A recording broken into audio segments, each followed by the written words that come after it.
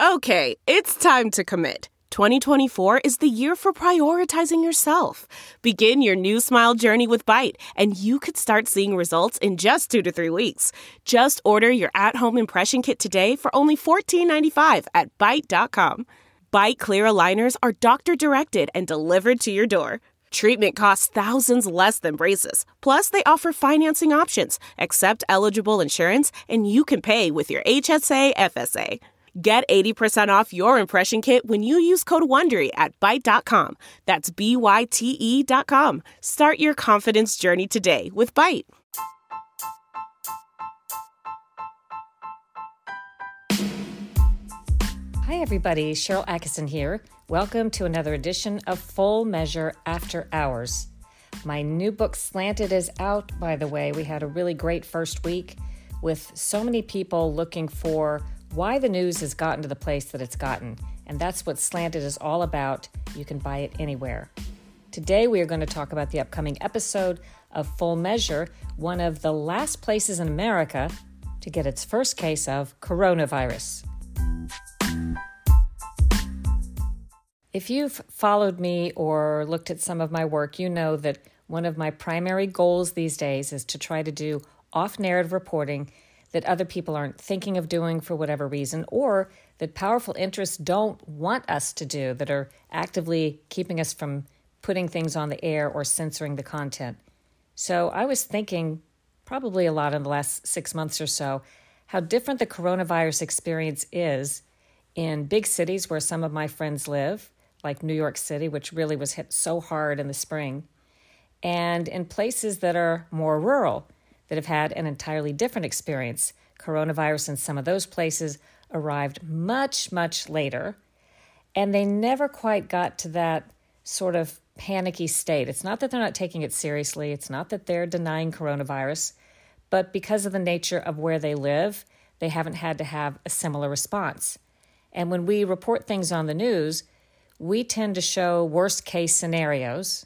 Understandably so. What you're doing is reporting anomalies sometimes, or the biggest, the worst, the largest, the best, whatever. So we really have paid a lot of focus and attention on the hot spots where coronavirus has really been such a problem and has stressed the healthcare systems, and not so much where a lot of Americans live who see these images on TV and they don't really relate to them because that's not the experience they're having. So I've been thinking about, what if we went to a place that didn't have a lot or didn't have a lot of coronavirus at the same time much of America did, that's been reported on television? And I found that place, and I went there recently. That's what this week's cover story on Full Measure takes a look at. I think it's fascinating. I learned a lot. It's always interesting to go into, I guess, what we call Middle America, or places you don't see on the news a lot, and see what they're thinking about and how they're handling things. So the place that I went with my producer Daniel and photographer Brian is Ekalaka, Montana.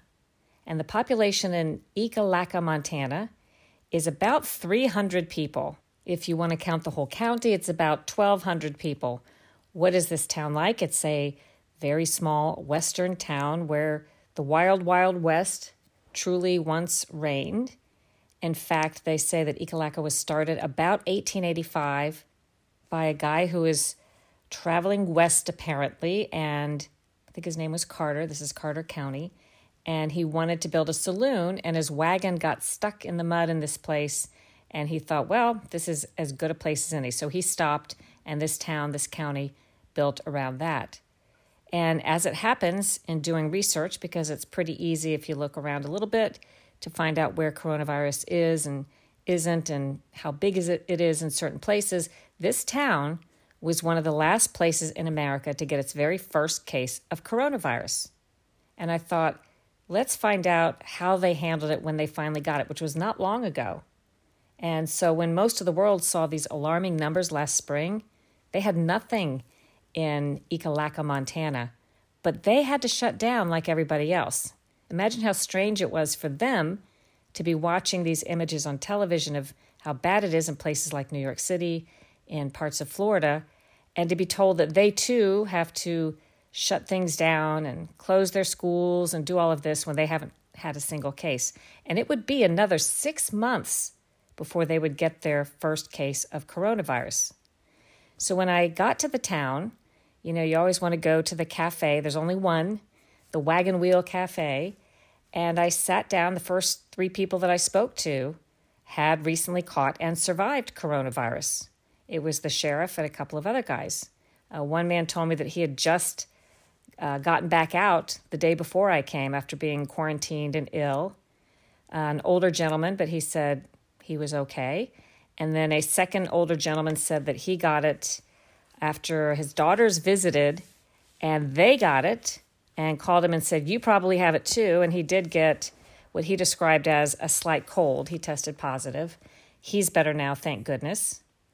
But by the time coronavirus started going around in Ekalaka, they had already, they say, learned a lot by watching what happened everywhere else.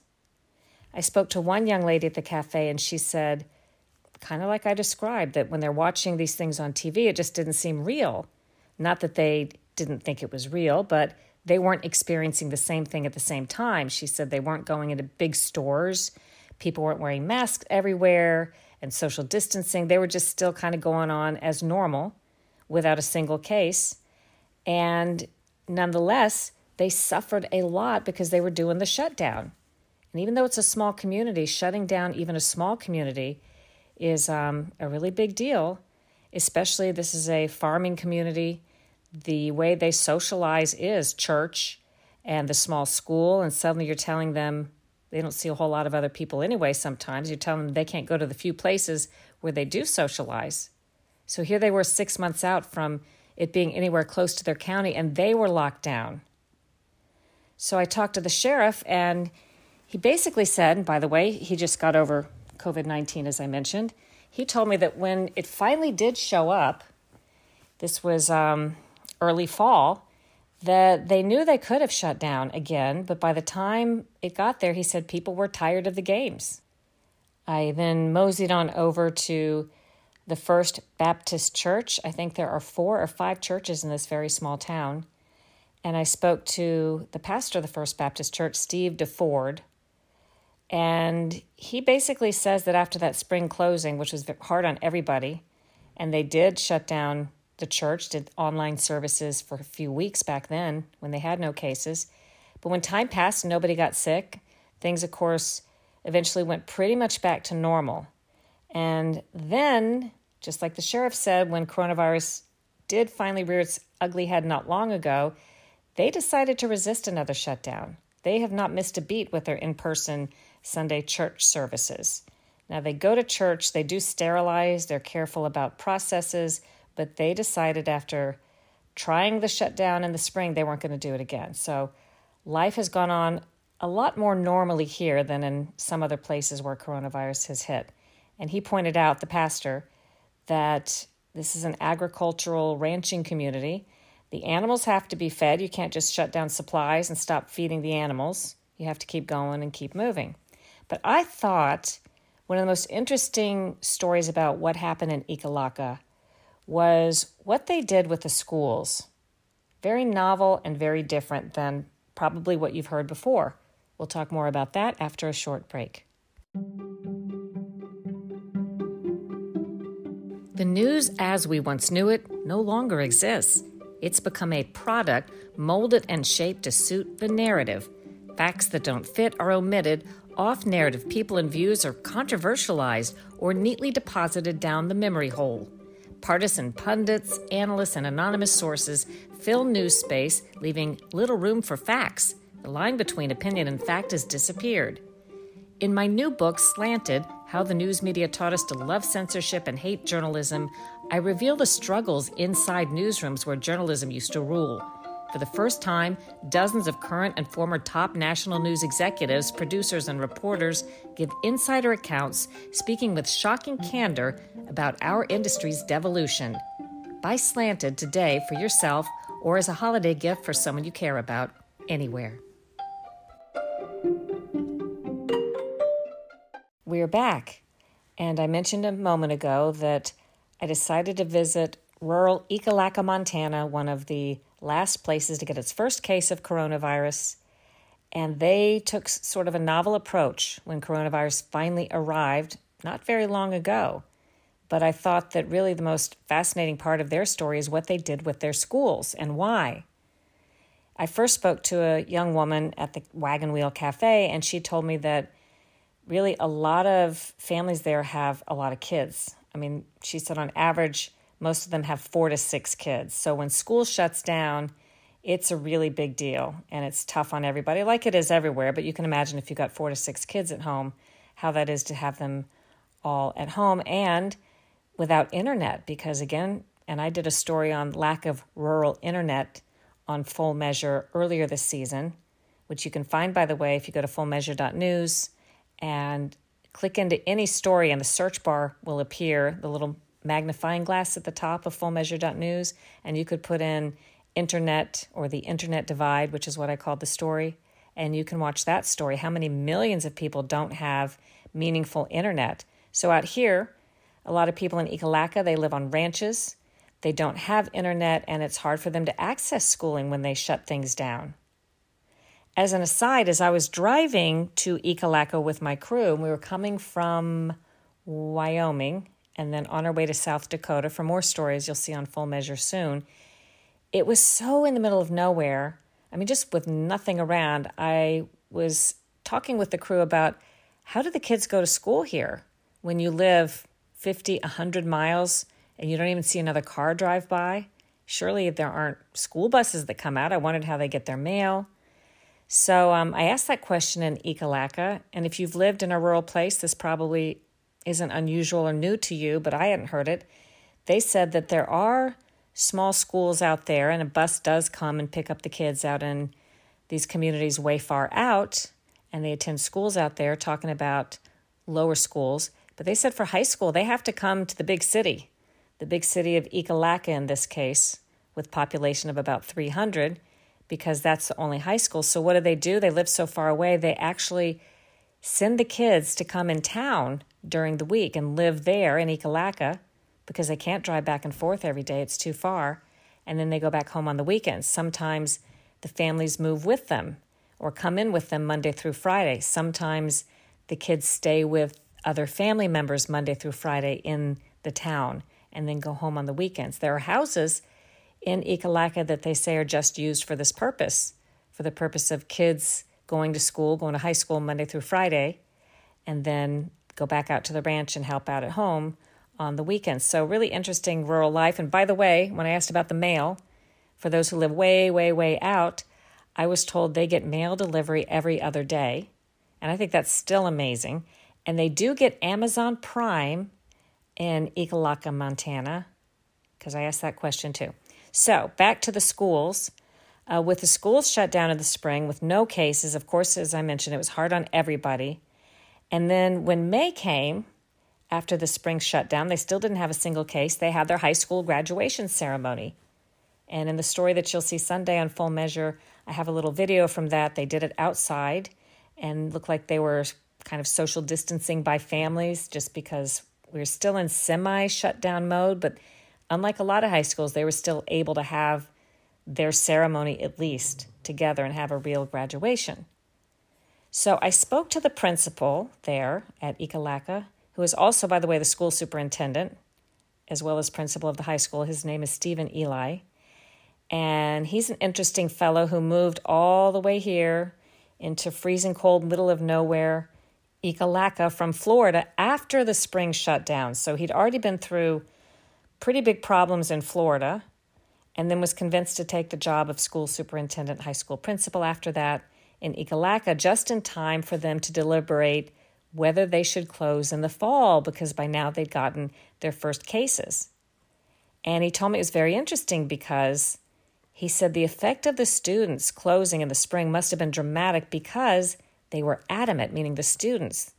He said they actually had a school board meeting. This is in the beginning when they were seeing the first cases, where there was talk about not coming back to school for a couple of weeks, doing a shutdown, not opening up as soon. And a majority of the students came to the meeting and demanded, he says, that they be allowed to come to school. They didn't want to go home. They didn't want to distance learn. They wanted to be at school. And the principal says they stood up and voiced their opinion in a very adult way. And so school went forward in Ekalaka despite the coronavirus outbreak. In fact, even with coronavirus in town, they played a full fall team of sports. The high school football team did quite well. The girls' volleyball team did quite well. And Eli, the principal, said that he would tell them when they were playing, look, not everybody in the country is allowed to go out and play sports right now, and you guys get to. So that was interesting. And of course, as you already know, students in general, children, kids, young people don't get sick. It's pretty rare they get sick with coronavirus, and it's almost unheard of that they get very, very sick or die. So they didn't have anything serious going on with the students. But here's the important point that I guess I thought was the most interesting. Teaching is different too. During my visit there, the high school math teacher wasn't there because she was under quarantine after having contacted someone who had coronavirus. So she had to be at home for 14 days. But instead of shutting the doors of the high school, they flipped the script. The kids still come to school every day, and the teacher, who wasn't sick, she was just being quarantined in case, she was teaching at home via computer on a big TV monitor. So the kids, again, these are very small classes, very small school. They were coming to school every day like normal, and they had their seating chart written up on the board. Someone had passed it along. They knew where they were supposed to sit, and the teacher would appear, to them on the TV screen, and she could see them on a camera. And I guess the point is, it kind of seems to make sense, particularly there, that instead of sending all the kids home and making the teachers go to school and teach off of a computer, they're letting the one teacher stay home when necessary and letting all the kids still come to school. So the principal said it's business as usual. They know what to do. It's been very seamless, and that it's a lot easier for the one or two that have to be out of the classroom because of some kind of exposure to let them stay out and continue to teach as they've asked to do when they're not sick, these teachers. A lot easier to let them do that than to say everybody's got to go home and have a teacher come to school in an empty room by themselves trying to get to all the homes, particularly where they don't have good internet. So, I don't know, seems like a model that maybe some other places could use. I know there are questions about internet security and that sort of thing, but it just seems like it makes sense, and it definitely seems to make sense for them. So how many people in this small town had coronavirus when I was there, or had coronavirus? So during our visit, they gave us the count. It was about 80 people in this town of 1,200 in the county had gotten coronavirus. And they did emphasize that just because they're handling things differently, particularly after observing what happened everywhere else, how hard it was on them in the spring when they closed before they had cases, how hard closings were for the rest of the country to handle where they've done it. Just because they're handling things differently, they say, doesn't mean they're not taking it seriously. They understand that it's serious enough that people can die, and they're not taking it lightly. They just say that every community has unique needs, and of course their community is different than a lot because of its size, and that those communities, they think, should decide what's best for them. The sheriff pointed out that in his view, even the governor, he says, should just stay back and let the locals in these cases take care of the locals, and that's how the system is supposed to run. If you want to see this story with some really terrific scenics, and you'll get to hear from some great people in Ekalaka, Montana, you can watch Full Measure on Sunday. To get the TV listing, you can go to fullmeasure.news and click About, and there's a pretty updated listing of stations and times across the country. We feed to 43 million households every Sunday. Or you can go to SherylAttkisson.com and click the Full Measure tab, and also my station list that I've put there is a little more updated, but the stations do change their times from time to time, and I'm not always sure what the time is. You can check your local listings. Also, we can be seen live or on demand using the app Stirr, S-T-I-R-R. But maybe the easiest way, if you're not sure how to find Full Measure at first, is to go to our website, fullmeasure.news, and you can see all the latest segments. In fact, on Sundays, after the program airs in most markets in the morning, by about noon Eastern time, you can see all the segments posted online right there for free. And it's great to binge watch some of these past stories. Maybe the easiest way to do that is to go back to SherylAttkisson.com where it says Full Measure, and there's a link to cover stories. what I hear the most about people who watch our cover stories and binge watch some from the past, they feel like this is how the news used to be. They see what they've been missing out on because when you watch TV or read the news now, you're often hearing the same 3 or 4 stories, usually political stories, hashed over and over again with 2 sides, a political operative from one side, a political operative from another side, saying much, not teaching us a lot. We're not learning a lot. There's a lot of other news going on in the world, in this country and in the world. We've traveled around the world for Full Measure and brought really interesting stories and reported them just in a fair, neutral way. I'm not taking sides. I'm listening fully. If I interview an author who may be, as has happened, a liberal Democrat who's talking about something they wrote a book about, or a conservative Republican, I'm going to listen to them, let you decide what you think about them. When I do a story about a controversy, such as last week we ran our story on the transgender divide, as I called it, the controversy over whether high school athletes on the boys' team should be able to overnight switch to the girls' team without hormones or surgery. That was covered in an even-handed way. I'm letting you hear from both sides, and then you can decide what you think about it. I don't have to tell you what to think. That's what we specialize in on Full Measure. What else do we have coming up this week? Well, for one of my pet projects, one of the things I'll be talking even more about on my program is censorship of people, of news outlets, of news organizations, of topics. And big tech is front and center on this with the censorship by Google and Facebook and YouTube and Twitter. And there was a recent hearing in Congress about this sort of thing and what ought to be done about it. So what I did was synopsize some of the testimony and some of the issues in case you missed that hearing. It didn't get a whole lot of coverage, maybe just a couple of sound bites here and there. I will also have a segment from a hearing that I testified at this past week. The hearing looked at, I guess you could call, unanswered investigations. It was held by the Senate Homeland Security and Governmental Affairs Committee, which is chaired by Senator Ron Johnson, a Republican of Wisconsin. And he was lamenting what I have heard so many members of Congress lament in the past 10 years, Democrats and Republicans alike, that when they try to conduct the oversight they're supposed to conduct on federal agencies, they are stonewalled by the agencies. Doesn't matter who's in the administration, doesn't matter who's in the majority. These agencies often thumb their nose at these congressional requests, redact information that's actually then or maybe already been provided to members of the media or leaked, but then when Congress wants a document, they get a blank piece of paper or a piece of paper that's been blacked out entirely or maybe nothing at all.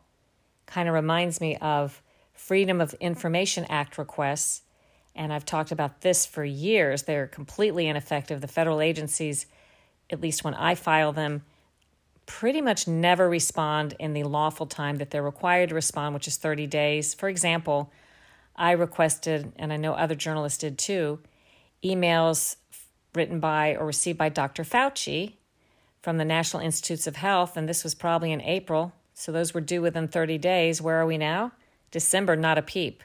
Nothing happens to them. Nobody does anything about it. If you sue, which you can do, of course, it costs you money.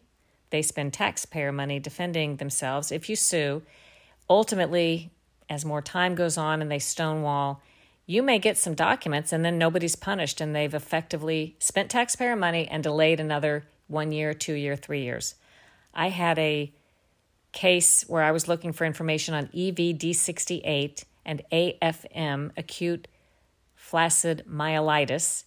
In other words, these were some disorders and diseases that were thought to be paralyzing children, still out there, by the way, inexplicably, and far more cases than many other things that the CDC does talk about, but the CDC wouldn't talk about this mysterious disease, and I was following that for quite some time with the help of some doctors and insiders and just gumshoe reporting, and they were being so strangely closed about it. CDC only talks about what they want to talk about. Doesn't mean that there's not a health risk, but certain health risks they want to emphasize and some that they want to minimize. And for some reason, not talking about this, I filed for documentation about where the origins might be. At one point, they weren't even releasing a list of what states these paralyzed children were occurring in, this paralysis cases. And they gave a totally bogus argument for a while that said it was for patient confidentiality. Well, we all know that there's nothing that reveals confidential information by saying you have 7 cases in Florida versus 20 cases in Florida. And I think what they were doing was trying to keep us from, at least maybe keep me from comparing how many cases I knew were out there from reports anecdotally that I was able to track versus what they were reporting, because they made this weird paralysis that was happening not a reportable disease. In other words, despite the fact that it was mysterious and emerging and they said they didn't know why it was, they were not requiring states to even tell them about it if they had a case. Oddly enough, sometimes they want numbers to go up when there's an illness. Sometimes they don't want the numbers to be high for whatever reason. So I filed a Freedom of Information Act request. This went on for years. Finally sued, went to court, got some documents, but by then, some years had gone by, and the immediacy of the news story, I needed the information within a day, not within years. They know if they've stalled long enough that they've diminished the chances that any of this information will make it in a news story, that anybody will care. So it's very perverted and nobody does anything about it. And the same problem is happening with members of Congress and the committees when they request information from the FBI, from whoever. And it used to be, at least some years ago, if you were the majority on a committee and in the Senate. What I mean by that, the Senate right now is a majority of Republicans, so they get to call a lot of shots. The House now is a majority of Democrats. They get to call a lot of shots. And so whoever's in the majority in the House or the Senate and runs a committee, let's say the Senate Homeland Security Committee, now run by a Republican with Democrats in the minority, if you ask for stuff from agencies and your same party was in the presidency, Trump being a Republican, you used to get some of these documents or more of them, or you would be more likely to get some of them. Not if you were the opposite party, not so much Democrats asking Republicans or vice versa. But now, under Trump, the Republicans can't even get the information from the Republican agencies with Republican-appointed leaders in them. It's just stonewalling across the board. And this has been obviously very frustrating to them. Again, both Democrats and Republicans have complained about this for quite some time. So this hearing, as Senator Ron Johnson rotates off his 6-year term as committee chairman, was looking at some unfinished business, things that they've been stonewalled about, some things they haven't been able to find out about, the lack of media coverage on some of these really important stories, which is tied to all of this, because if we in the media cover a story or cover the fact that there is improper stonewalling going on and documents not being turned over, that can create enough pressure sometimes for change. But when the press decides it's nothing to cover, or when they don't care about it, or when they say it's actually not a problem because they're conducting advocacy for one side or the other, then it's less likely that that shakes the tree and things just sort of stay with the status quo. So why was I asked to testify? Well, as a member of media who recently wrote this book, Slanted, and my last 2 books, The Smear and Stonewalled, that addresses some of these issues, they wanted to hear about that. Also, the fact that, as some of you know, I was spied on by our own government agencies and have been suing since about 2013, 2014 to try to get the Justice Department to hold its guilty agents accountable, which they won't do. So not only will the Department of Justice not prosecute for crimes their agents who committed these offenses, even with airtight forensic evidence, and now I have an agent who was part of one of the spy operations against me and many others, admitting it, talking about it, naming names, but Department of Justice still defending the guilty agents. And they knew this at the committee and asked me to testify a little bit about that as sort of unfinished business. 7 years later, my case still in court, trying to get the kind of accountability and justice that Department of Justice is supposed to pursue. And as an aside, I knew this case that I'm pursuing about the spying on me, it's not important because it happened to me. I know it's not important to most people. It's important in my view because I knew it was happening to other people, and I suspected it would keep happening if nobody were held accountable. And that's exactly what happened in 2016 and beyond. as long as the people responsible for this sort of illegal and unconstitutional behavior, as long as they're not held accountable, nothing happens to them, why wouldn't it continue? So I testified about that. We'll have a segment of that on Full Measure on Sunday as well. I hope you'll check us out.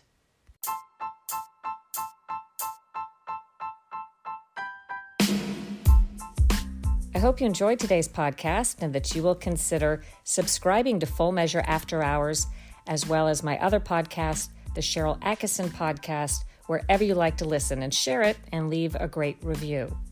Don't forget to order Slanted, maybe a great holiday gift for somebody who is a free thinker and wants to know more about the death of the news as we once knew it. Do your own research, make up your own mind, think for yourself.